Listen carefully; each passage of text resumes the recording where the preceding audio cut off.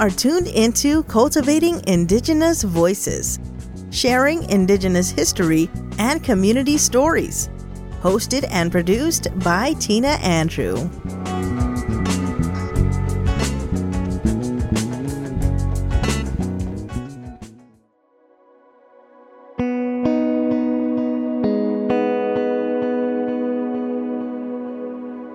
So Galeria Mitotera got its name because when Alfred Quiros had told us that he had this space for us, we were in Colorado visiting my family, and we would go on an annual fishing trip in the mountains. And so on the way back, we were in the middle of nowhere driving back. We had the windows down, and I'm like, Mel, we need to start thinking about a name for the Galeria. Like, should we call it Mel Dominguez Gallery? We're just talking, and I'm just saying out, and Mel's like, no, I don't want it to be named after me. It's not about me. And then Mel said, it's not about me. And I'm like, no, but it is kind of about you because you're the busybody. And Mel's like, okay, well, throw out some words that would remind you of me. And I'm like, mitotera. And Mel's like, what? That's so rude. Why'd you call me a mitotera? And I'm like, anywhere we go, you start talking to somebody and then you know their whole story, and then they invite you to go somewhere, and then we're invited to somebody's house for pozole, and these things always happen. You kind of bring everybody together, and I'm like, so don't take it as an insult. Like, yeah, you are a busybody, and Mel doesn't usually gossip so much, but for any information, and Mel probably already knows it or knows who to call. But then, like, one of our friends, she's from Oaxaca, and we were talking about one of her trips back home, and she said, oh yeah, and they had a big mitote, and I had never heard that word used that way. And I'm like, what's a mitote? And she's like, that's what we call fiestas and parties in Oaxaca. And I'm like, so Mel, that mitotera, it can encompass everything. So mitotera for me and Mel, it encompasses who we are. We're very connected. We like to know everything that's going on. We somehow just always know what's going on. And we like to be a fun and inviting and friendly place, and we're always down for a party. So there's a couple translations. But mitotera can translate to, busybody, or news reporters in Mexico are called mitoteros too. But that's good gossip. We're like, did you know this? Did you see this? Did you know that this artist is making this here? Neighborhood. And it feels good. And people, you know what? They giggle. And that's the main focus, to make them giggle, make them think, and help them remember our name. Mm-hmm. You know? Because we're on the scaffold. How do we find you, Mo? Galeria Mitotera. And you hear them, ha. Yeah, people have a good giggle about it. No, it's like metiche, like, oh, you're so involved in everybody's business. But it's in a good way, like Mel said. Life happens right in front of me. I can't help with that. You know, I'm waiting for a sack of gold to fall down in front of me one day, or meet Sasquatch or something.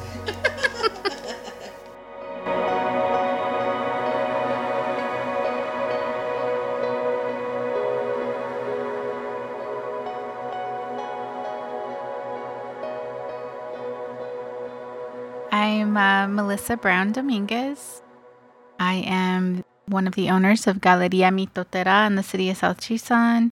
I am the arts administrator here and project manager. And I am originally from Los Angeles, California, where I was born and raised. My name is Mel Dominguez. I'm a local artist. I'm also co-owner of Galeria Mitotera.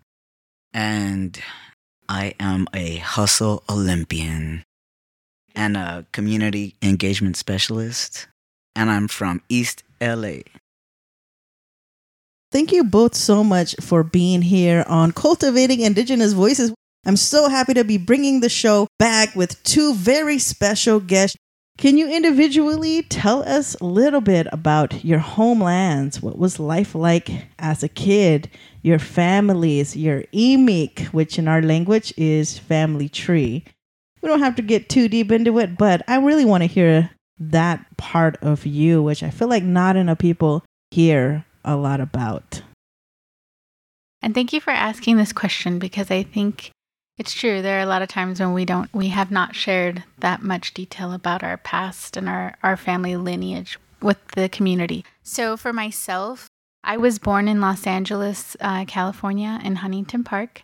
And my parents were very young parents. My mom, Alva, she was 17 when I was born, and my dad, Alfred, was about 19 when I was born.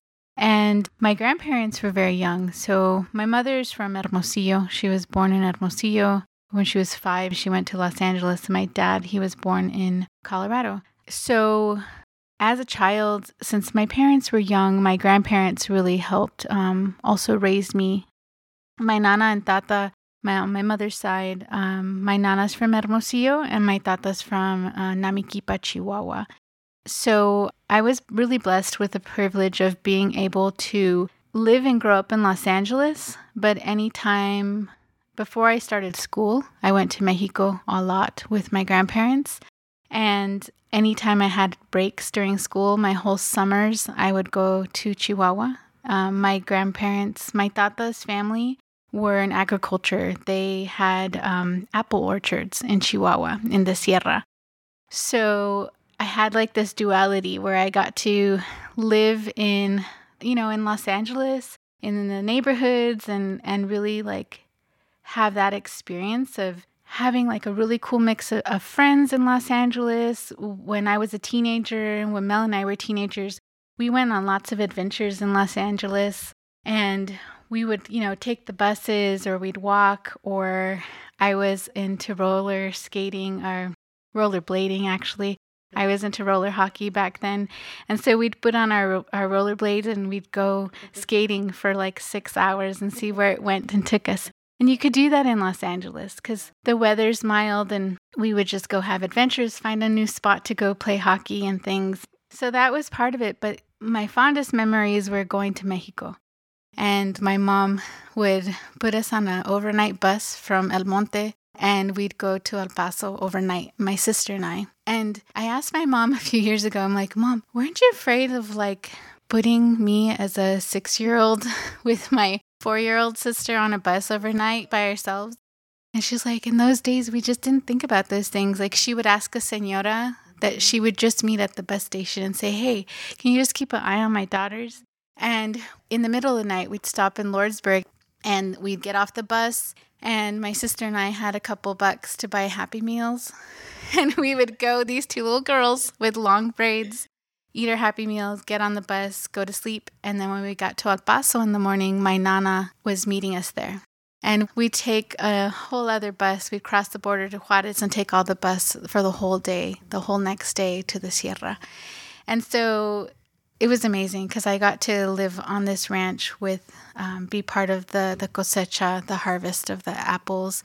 And we also had big milpas of corn and beans, and I had all kinds of animals and horses. I mean, it was just a beautiful, amazing.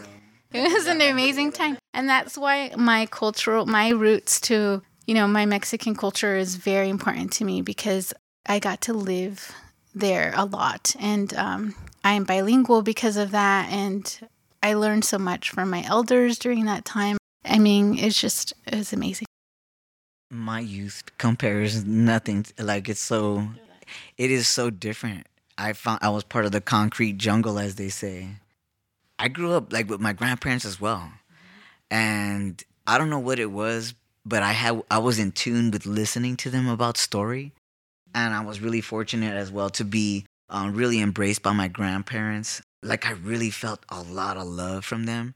They treated me like a person, And I was the only kid for a little bit. And so they talked to me a lot. And I listened a lot because when they showed me, when they open up the Bible and there's Noah, I'm like, that looks like my grandpa. And I grew up just watching and living with them. But we were in East LA, so there wasn't really immediate park nearby, There was places to go walking and ride your bike and things, but I grew up in a weird space and time where gangsters were shooting each other, and we saw a lot of things that we shouldn't have because it disturbed all the peace in the mind, we were little kids thinking about little kid stuff, and then this super serious wait, you're talking about no more the end of a life, so we had a lot of interference, trauma stuff. But for me, my barrio, El Sereno, is a beautiful neighborhood to me because I know all the sidewalks. I know where the cracks are, so you can go skip over them or,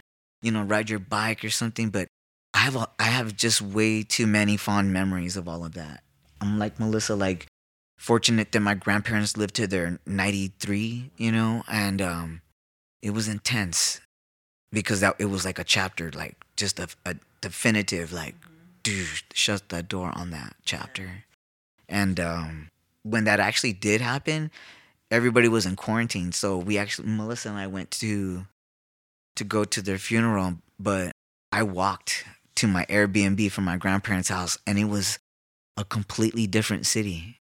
And I didn't know if it had anything to do with losing them or it was just quarantine, but it felt the same. But I mean, it was a collection of time. There's different neighborhoods and barrios that bump into each other, and they all look different, just like they do here in Tucson. And some places you get chased. Sometimes you're able to paint and do all this cool stuff, and sometimes it's just a safe walking path to get to your high school or junior high. Because on the other streets you can get jumped in a gang. Like, you know what? I grew up with story. A lot of story, and with my grandpa, all of his brothers and sisters, they were taught how to play music, and that was all happening in El Paso. And when my great grandfather was on furlough, he taught them all like how to play music, and they got on the train and they went to Olvera Street because it was where they would find authentic Mexicans, And my grandpa would perform with his older brothers and my great grandfather, and they were very entrepreneurial in that way to kind of like, make some money during that time. But it was interesting to know that my great grandfather, he had a picture taken of them with their instruments and had them printed. He created like a postcard. I'm like, I wish I could find one day, and just be like, yes. The other interesting part to that is that the hotel that they stayed in is now La Plaza de Cultura y Arte. And it houses, so if you go there, there's different floors and levels, and it shows what it looked like during that time. And it's really awesome. It just makes me sad because he's not here, How did you guys meet? Tell me that. So, interestingly enough, Mel and I, years ago, Mel in and the I, 1900s. yes, Mel and I met in the fall of 1995, and I moved around a lot as a kid. So I went to 14 different schools from kindergarten to high school. I went to 4 high schools. And on my 3rd high school, Mel went to that school. So I was in the magnet program at that school, and they kind of isolated us from the rest of the school. We were in one building, and the only time I got to socialize with other people in the school that weren't, in the magnet program was during lunch times and nutrition and passing, and that's it.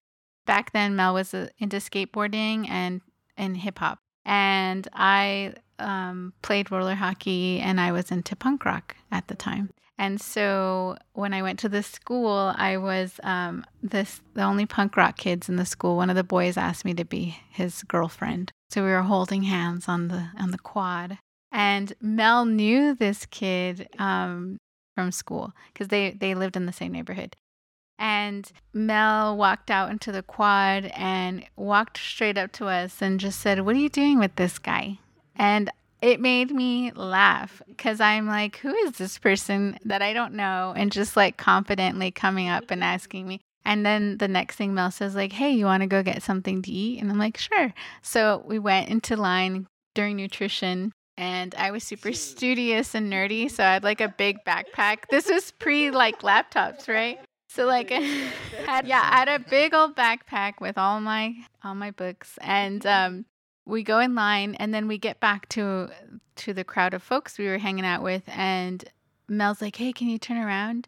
And I'm like, "Yeah." And I turn around, and Mel's unzipping my backpack. I'm like, "What are you doing in my backpack?" And Mel's like, "Oh no, I'm just grabbing something." Mel had taken some extra Danishes and orange juices and put them in my backpack. "Why would you do that? We're going to get in so much trouble." And Mel's like, "They would never suspect you." And we were already free lunch kids. Like Mel and I, we did not come from much, so we already had free lunch tickets. So that's how we met. And every day after that, we hung out. And Mel would walk me to the bus at the end of school because I had to take a school bus for 2 hours to get to this school from my neighborhood. And so, yeah, we met each other back then. And we pretty much we've known each other since then. There was a small break when we were 18. We felt we were too young to still be in a committed, like I moved to Tucson. Yeah. I moved to Tucson in 97. Yeah, and but we were babies. We were babies, and so we're like, let's live our lives. And so we lived our own lives, our individual lives for 7 years, and then we reconnected after that, and we've been together ever since. So that's our little story. Anything to add to that? Wow. Well, it's just really wild because there's so much that happens in life, you know, to know someone for the 26 years. I mean, we have lost like friends and homeboys to being in prison and things like that. And a lot of those guys and girls, they had our dreams. They wanted to do these things, you know. And I've heard this story before because it's our story. But when you hear it out loud and sharing it with others, you take a big gulp because there's just so much life that happens. And to know that we're still here and we're still punk rock, we're still hip hop. You know what I mean? And we still have our foundation down. You know what I mean? Like, that's where we come from all the time. So it's real cool for me to reminisce and remember, like, how fresh our minds were as a youth and understanding what community foundation means, and then to live it out as a mission, you know. And, like, this is not my hometown. It is now, but it feels good to, you know, lift up and do this process because someone did that for me. You know, they watered the seed, you know, and it feels good. Yeah. It feels good to bloom. How about that? When did you discover your artistic talents? So this is Melissa. My artistic talent is it's not in the visual form. Like, I don't paint or draw. I can, but it only makes Mel laugh at me.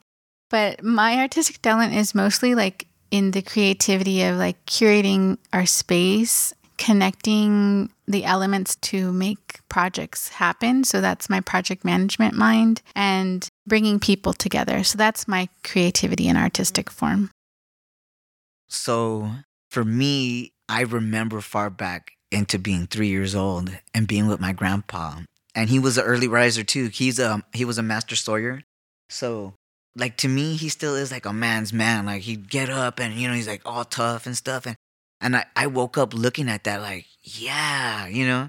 And he'd grab me, like, come on, let's go. And he, you know, he'd have his breakfast and everything. I'd see him get his lunch packed by my grandma. And she was up there in the morning. She looked like Woodstock from Snoopy. But she was, you know, turning tortillas so he could take tortillas with him, you know. And I was like, wow.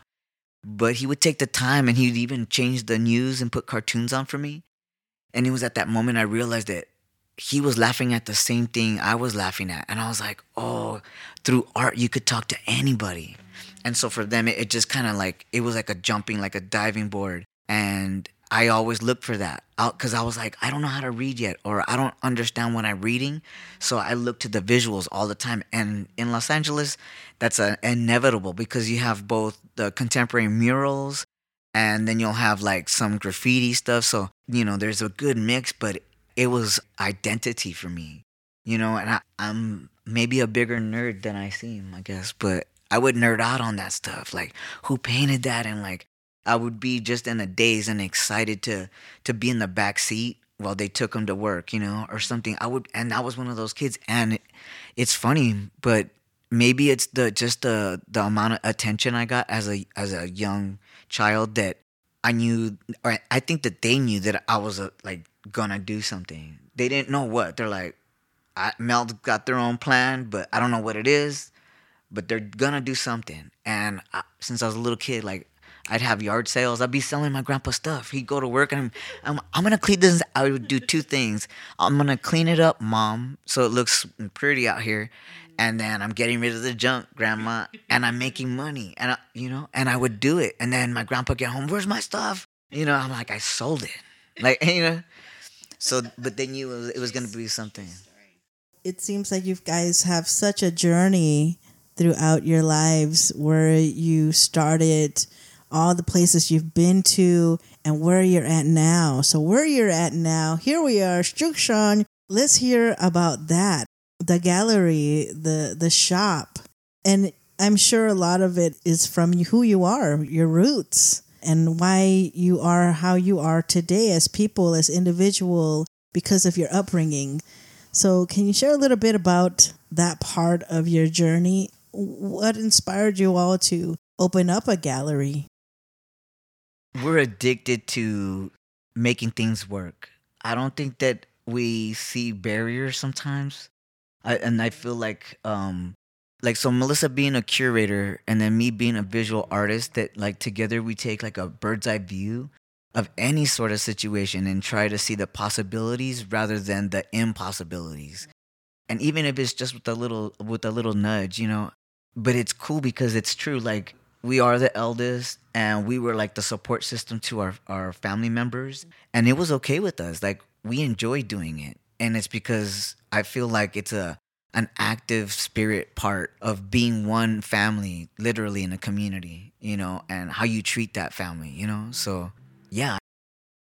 Well, yeah, thanks, Mel. And that's why we, the Galeria is a direct reflection of what exactly Mel said. Like, it's a reflection of who we are and what our upbringing was, and how our family raised us, and how we work together as much as we could as family, and that we saw a need. So I moved back to Tucson 16 years ago, and that's when I brought Mel. Mel was like, what am I going to do in Tucson? Because Mel worked in production art in the studios and fashion stuff in LA. And Mel's like, what are we going to do in LA? I was scared.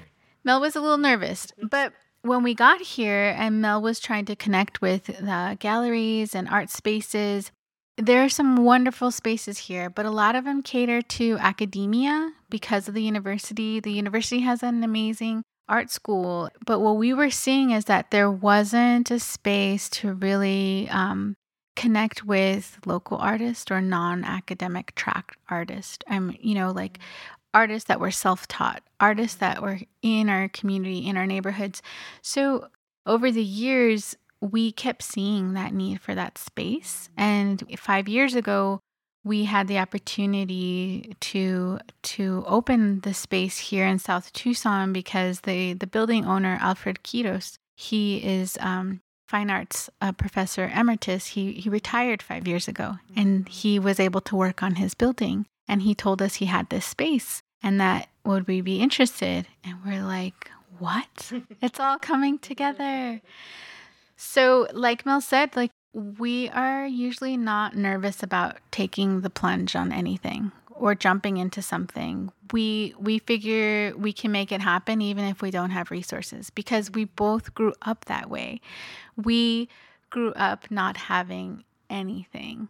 In high school, when we met, my mom told me, I have $25 for your school clothes, so let's go to the thrift store. And I had to figure it out. That's another reason why I liked being punk rock, because I could cut up my clothes even more than they were. And also, that's our art form. We can make something that other people might, they see it as nothing, and we can paint it, clean it, put art on it, and make it a usable, beautiful item. And so we just figured, let's try it. Let's see what happens. We know so many amazing artists in Tucson. We know artists back home that we still support. My father being from Colorado, we have some connections in Denver in the Latino neighborhood there of Westwood. And so we support them in the Galeria too. And so it just all came together beautifully.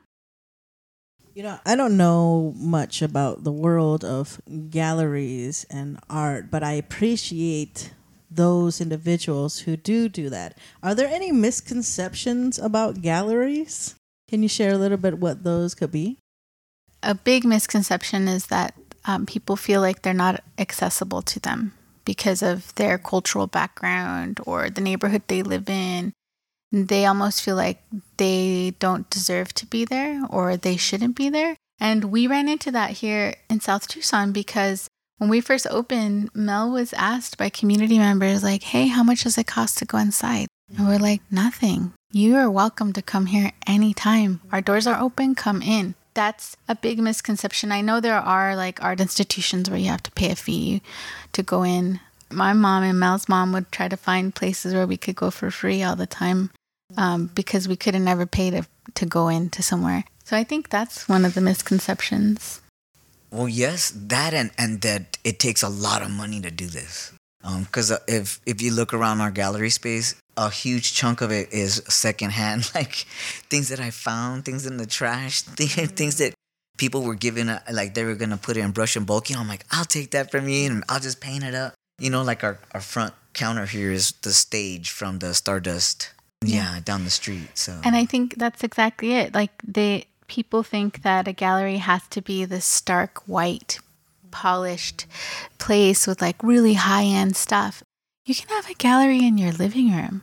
I mean, you can have a gallery. It could be your style. I mean, some people were like, "Oh my gosh, you painted a raspberry pink wall." Yeah, I did, because that's my style. I love colors. That's my culture. It makes me happy. It doesn't have to be white walls. It doesn't have to be modern. So I think that's a real big misconception. People think a gallery or a museum, it has to be like pristine. You can't touch anything. And you know what? It's that demonstration. Like, okay, you went to celebrity, but you never forgot where you came from. Like, you help people who are still trying to make it happen. And it's the way to be, So that's why we do these things and have accessibility. And even like the mural that's happening right now in downtown with Ruben Moreno, myself, and the two Nogales artists, Tony Plock and Hyde, that is the demonstration of access to arts and culture for all. It's outdoors. Little babies can walk up to it. Homeless guys, homeless girls, whomever's out there, they can step to it and like be a part of the art, new art. They didn't have to pay for it. Some of them stood around to watch it, be turned into itself, And it feels good to be able to do that, because I'm like, this is the life, to be able to give to each other and share with each other. This is amazing that you guys are sharing your story that I feel like hasn't really been shared before, just about the work that you all are doing and how far you have come. So now with this space that you have, you've opened it up to those who normally probably wouldn't even have the chance or opportunity to display their work or have an event here. I'm talking about Brown Voices, Native communities, Indigenous folks in this area. So why is that important for you all to include Native people's stories, art, events, partnerships, all that? We do it because it's their community. It's their barrio. Yeah, and it's part of our cultural identity as well. A lot of us Chicanos, we have Indigenous roots. It might have been a long time ago, but we're there. We wanted it to be a cultural reflection. We wanted this space to really reflect the community members. And, Mel's been working in South Tucson and volunteering time with community members for the past 12 years consistently. So we know the community. We wanted it to be a space where everyone felt welcome and also saw themselves like in the work, or saw themselves in the items that we carry and could connect with it and understand it. So, yeah. Or to represent when they take off. They're like, you know what, I graduated, but I'm going to start my career in Washington, D.C. I want to sport some South Tucson, some love. And it's like, wow, they wear that with pride wherever they go. And it's an identity so that people can see like that, stay rooted, like boom. Yeah. Or like, working with David Moreno from Pascuayaki, that he had that vision of having the Indian Born American Made show. And he came to us when we opened the Galeria and he's like, can we do this here? And I'm like, of course. Let us know how we can help you. How can we do it? And we've built so many beautiful relationships because of that and working together and seeing our commonalities that we have within our cultures. Like, it's beautiful. And to hear the stories through art. Some of the artists are sharing about their piece that they painted or created. And when they're telling their stories or telling about where they're from, because we've had Indigenous artists from New Mexico and from Wyoming, and to hear what their piece is about or where they're from, it's like, oh, wow, that's almost very similar to a place that I've been or where I have family. And it's beautiful to hear that and to share it with each other. And I love it when we have events and we have all of our community members here together in the same space. It feels good. It's we're living together now. We're not waiting to read it on the book or look on the internet. We are living in our time, and we are honoring not just the community, but the community of artists so that we can interact and exchange and live right now. Not talk about when we're going to retire. It's like, no, let's live now. Let's talk now. Let's share your artistic skills now. And thankfully, we live in a community that's open and they understand what the sort of vibration and community that we want to continue to build on, and they allow us to paint on their walls, and they're waiting for us to do another one. And it's really exciting to be part of Tucson during this time, as there's an evolution happening. You know, it feels beautiful, the Renaissance, and so now's our time to write about that and document. So, with all the connections and partnerships and friendships that you've built being here, as you both established yourself pretty well in 5 years, that's a short amount of time, but you're doing so much. You give so much to the community, and I appreciate that. Can you both share a favorite community event or a collaboration or just a story that is of your favorite or that comes to mind? I was invited to one of a presentation from a young Upward Bound student who used our summer project as her capstone project. And so she was giving the presentation in Pueblo High. So they invited me and I went. And so I was like, it's important to me. I want to see what they said. Like, oh my gosh. I was in the little area before they set up the little auditorium for their presentations. I was looking into the faces of these young people, just seeing their youth, and then seeing and knowing that I'm like, I've done a million presentations. Like, this is silly, you know, in my own head. But I was like, they're little babies, you know? And I was like, you know what? This is the first of many. And it's like they woke up. They're like, they went inside. And when I heard the young lady's like capstone project, I was like, wow, I had no idea that they were listening to me. Because sometimes you take for granted, you be sharing things like, you know, maybe sometimes about trees. Like, why do I plant a tree? It's not just for shade. It's social equity. Because of the shade, we can gather together, you know? And they listen to all that stuff. And so Melissa sometimes needs me to leave because I talk too much. But with the youth, they have enough energy that they have these, you know, their mind is developing and things like that. So watching and listening to the capstone project, just, it fills my soul. You know, it's like soul food for me to be like, it's important because there's people listening and they're watching. And they see me, even if they don't acknowledge and like my page or give me hearts and praises, they are aware of what I'm doing. It just made me really proud because that was at Pueblo, and then I was at the Honors College with our cohort of interns, and it was a group that was focused on leadership, and they chose our project to be a part of. I was in the Honors College listening to their presentation, and listening to them too made me very proud because they were listening. And they're like, there was such a different way you all went about leadership. It wasn't like you went and told people to do things. You actually did the things that people weren't doing. And I was so proud. I was like, those are my children. This one's hard for me. I get inspired about all of our projects. So for me, like the Dia de los Niños, we did our second annual. And to be able to bring together all of our partnerships in the community to create these amazing little pop-up festivals for the day and events, especially to focus on things for the youth, it fills my heart because to see all those little kids out there getting free books from the library, petting the puppies that are up for adoption and begging their parents to take one home, or like getting to sit down and watch Miss Liz, who's an elementary school teacher from Mission View, come with her amazing puppets and tell them a story about Dolores Huerta and Cesar Chavez and have it be in their neighborhood on their street, and to just listen to mariachi music and then see kids that are their same age or smaller, 4 years old, dancing folklorico. Like all of those things to me is amazing because we're activating the space that is just used as parking for people who are going either visiting us or going over to Minirito. And so to really just change the spaces, to me, that's amazing. And just bringing everybody together and seeing the smiles on their face, like, it's priceless. It's amazing. Wow. Well, this has been absolutely amazing. I'm so happy that you guys made the time to share your story. Before we end, are there any shout outs, comments that you would like to share with the listening audience? I want to give a big shout out just to all of the artists that we've recently worked with.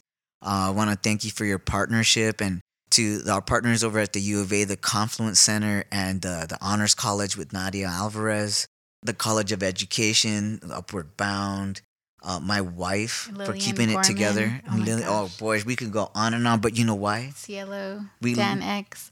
I mean, we have so many amazing partnerships. Like, we could stand here for half an hour. Like, Right. But I mean, And it's thank you to amazing. Ed for dressing like Santa Claus. Yeah, JVYC, like, oh my gosh, there's so many shout outs we could give. But everybody, we just want everybody to know we're all eternally grateful that everybody continues to work with us in different capacities. And when we come to people with these wild ideas, we're like, we want to do this.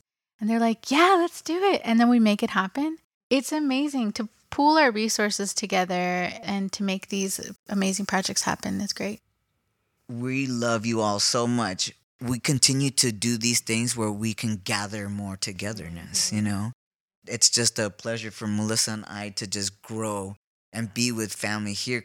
And I just want people to know, like, I know Mel and I are just two people, and we have a lot of ideas all the time and lots of projects and different things, but we're always open to hearing if somebody has an idea of an event they want to have, or if they have questions about how to do something, or how did you connect with that group to have them help you, like, ask us. I am completely an open book about where we get our resources, how we did it, how much money it took, how much money we didn't have for it, and we still made it look good.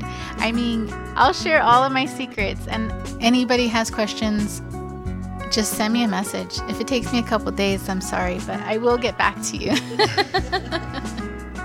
All right. Well, thank you both so much. I look forward to seeing all the great work that I know you all are going to be doing. And thank you for having me here with you in Galeria Mito Terra. This has been Cultivating Indigenous Voices, hosted and produced by Tina Andrew. To listen to more episodes, visit kxci.org.